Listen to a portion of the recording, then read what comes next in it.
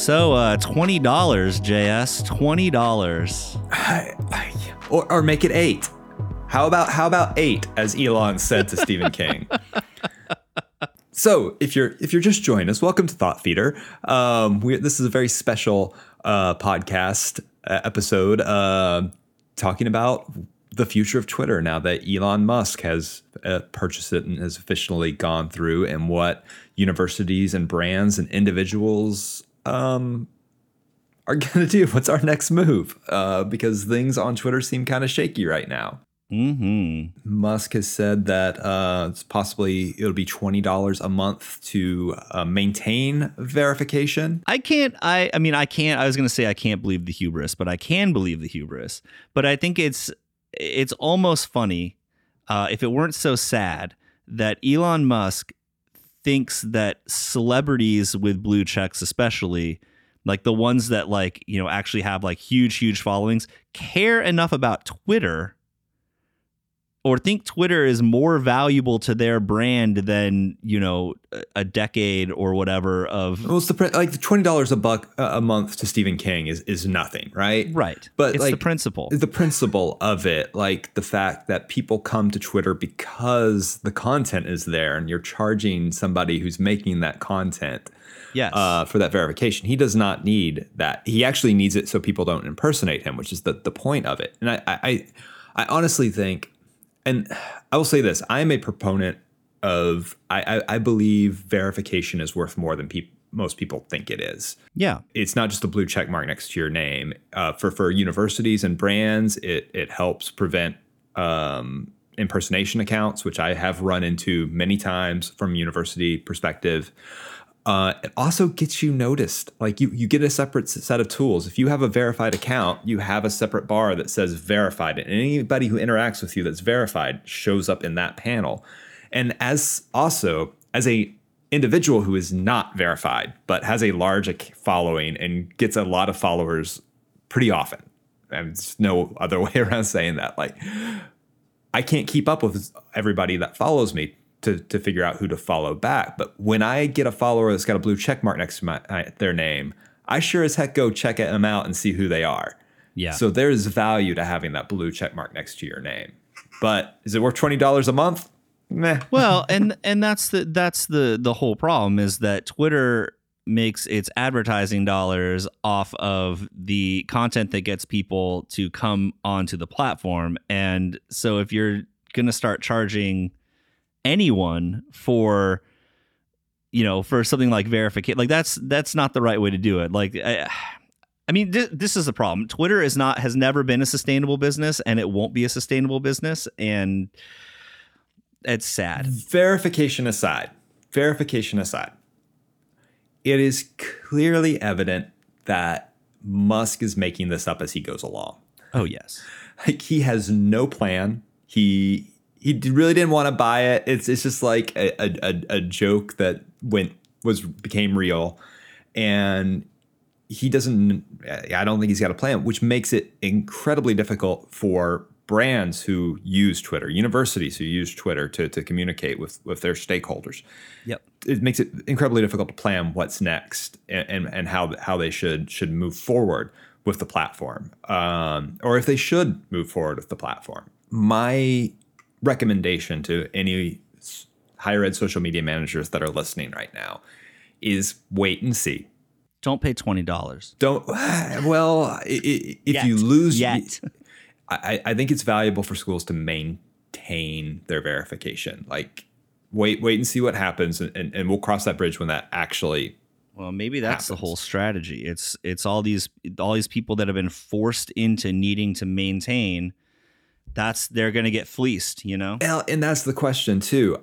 I think universities need to look at their Twitter accounts, and because there's no one universal answer. When I was at Texas State, that was a Twitter campus. It was very active. Students were on it constantly. Then when I moved to the University of Central Arkansas, Twitter was dead there. You couldn't pay students to get on Twitter. I think every university social media manager needs to look at their Twitter account and go, is this something we really need or not? Is this something that our students use? Is it something that they're going to continue to use? I think, and even those that are robust campuses, it might be time to start thinking about kind of quiet quitting until things smooth out a bit. Like I wouldn't plan out any sort of Twitter campaign that's reliant on Twitter right now. Well, I mean, they don't have a very robust advertising infrastructure anyway, and so the advertisers they do have are probably going to jump ship. Here's a question though: now that verification is pay to play, what stops any old person from impersonating you if they pay the $20 to get a blue check mark? And that comes back to the wait and see, because we don't know what that's going to look like yet. From what it looks like to me, it sounds like it's $20 to maintain. Yeah, so it's probably like $1,500 to register or something. Right, or who knows? It might be like it almost feels like, you ever get your name in one of those like who's who directories? Like, no, you're listed in the who's who of top students in the United States. Please pay us $300 to secure your copy of the book. You know, that's what it feels like to me. Like, oh, you'll get verified, but it also comes with a bill. Again, wait and see. I don't know what it's going to look like. I don't know how much it's going to cost, but I just think it's a bad idea for a revenue stream. And I think verification there's a lot wrong with Twitter verification right now and who gets verified and who doesn't. And I also think Twitter needs to go through their verified list, and like your verification should be up for review every year or two. But charging people for it is just not it. Yeah. One of the things I'm struggling with in general is I don't want to give Elon Musk any money. Like from an ethical perspective. You know, for a long time, like before Musk kind of went off the deep end, I was like, man, I'd love to have a Tesla. I want to vote with my dollars and put money towards electric cars and that is an innovation. And now I'm like, even if I could afford one, I wouldn't buy one. I wouldn't buy a Tesla. So why would I give money to Twitter for the same reason? I don't agree with his politics. I don't agree with his like personal code of ethics and the way he treats women and the way he treats in the way he treats any other human. Honestly, in the way that he handled firings of the staff at Twitter. Like I'm a Twitter Blue subscriber, which I think you are too, JS. Like I don't really want that $3 or whatever it is. It's not worth it. Like it's at not. this point, because I don't want that cash going into his coffers. And like I like personally, I think that's one of those things that we're thinking about at Bravery Media is Kevin or Carl, our producer here on the show. He and I were talking about this and trying to figure out what to do, and we still have some deliberation to do. But like how can a university or an organization that subscribes to a certain ethical position or morality like reasonably make the decision to like continue with this platform when the money is going to someone that is I think actually kind of evil in the world. But like we struggle with that. I mean, Meta, like it's true. Zuckerberg is I would honestly say worse in many ways. I think they're probably about the same. They have very similar destabilizing of democracy bents in the way that they operate. But yeah, it's just now Musk actually has a social platform to execute on or destroy. But we'll see what happens. But also as a utility, like throw marketing for your university aside. Not even think about that. Think of it as a communications tool for not just students, like public. Yeah. It is incredibly valuable, and you need to maintain it somehow. So you kind of have to balance that of like, and we've always talked about this, it's said about social media, you're building your house on borrowed land. Yep. But the land is so valuable. You need to be in that space somehow. I don't have a solution. Like I keep saying, it's a hard one. It's like, let's see what happens, evaluate what, where your school stands and how much you need Twitter, what other options you have. Do you have, are your students active on other networks? A lot of people are pointing towards Discord, and I think Discord opens up a whole other heap of problems and it doesn't provide the same. There's a unique utility that Twitter has that no other social platform does. Yeah, and I think that's the only reason why it's stuck around. Like considering the Web 2.0 social networks that have stuck around, like and haven't changed that much. Like Twitter had longevity. I mean, I think that's why I'm so like kind of heartbroken. I don't know. That's probably an exaggeration.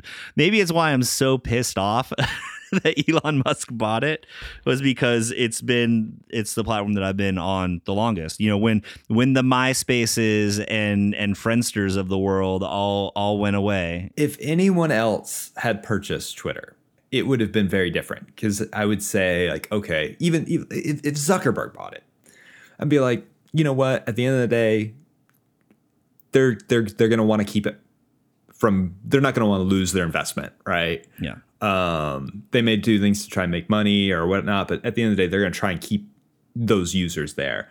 With Musk, he's such a wild card. Like, the guy could drop $44 billion, still be okay. So, like, to him, he could just play around with it, which is totally evil, because people's livelihoods depend on Twitter. It's a whole company of people who worked very hard and are very talented. And he could just, you know, he bought it as a joke. He could shut it down as a joke. Like, yep. He's the meme CEO. Like, I'm very nervous about it. I love Twitter. It is my home on the web. But I'm looking at other platforms. I'm spending more time on LinkedIn, which I don't like as much as Twitter, because Twitter, I can talk about social media marketing one tweet and then talk about comic books or make a dumb joke the next. I can't really do that on LinkedIn, and I don't want to be on camera on TikTok every day. Right. So, like, there's something special about Twitter, as it's like the one remaining network where you can just put words, you know, just text, and if they're good enough, you can grow. Maybe another place on the web will develop. You know, every time something like this happens, people are like, "Oh, I'm going over to Mastodon," but it's not sticky. It's a clone. It's just not a very good clone, and and there's no one there. So yeah, no real actual advice other than, like, all you can do is wait. You have to ride out the Elon storm, tropical storm Elon. But, you know, do explore other platforms and make sure that you've got strategies in place for if there is an eventuality where Twitter just implodes and gets shut down. Because, you know, we want to be more proactive than reactive as much as we can. Man, start looking at those Facebook pages again. Oh, no. Oh, see, and this is Microsoft's chance to open up LinkedIn and make it something that's actually useful for people that aren't just college graduates. You know, if I were Zuckerberg right now, I would open up my algorithm to brands. Like, every post you'd think, organic reach out the wazoo. You post a photo on Instagram, everybody's seeing that photo. Just say, hey, you don't like Twitter anymore? Come over here for a little bit. Right. The water's fine. Here you go. And people would flood out of Twitter. It's true. Really. That's why I should be CEO of Facebook, right? That is exactly what you wouldn't want that job. But no, I would not. I'd like the money. But so yeah, I wish I had better advice for our listeners. But I think, one, don't panic. It feels like you should. Like, don't just shut down your Twitter in protest right now. Step back from it for a little bit, see what happens, and then go from there. I mean, that's all we can do. I'd love to, like, say, yeah, just quit and protest and leave, but it's just, there's still utility there, and we got to wait it out. Well, thanks for listening. This was a special short edition of. And I just hit 25,000 followers on Twitter. Oh, well done, JS. Just in time for it to collapse. If you like the show, you can find us on Apple Podcasts and Spotify and Stitcher and Amazon and Google and everywhere else. So we would love a review. Share it with a friend if you think they would like it. And you can visit thoughtfeederpod.com. And, you know, if you really want to follow us on Twitter in these dark, dark days, we are at ThoughtFeedPod. JS, good to see you. Good seeing you as well.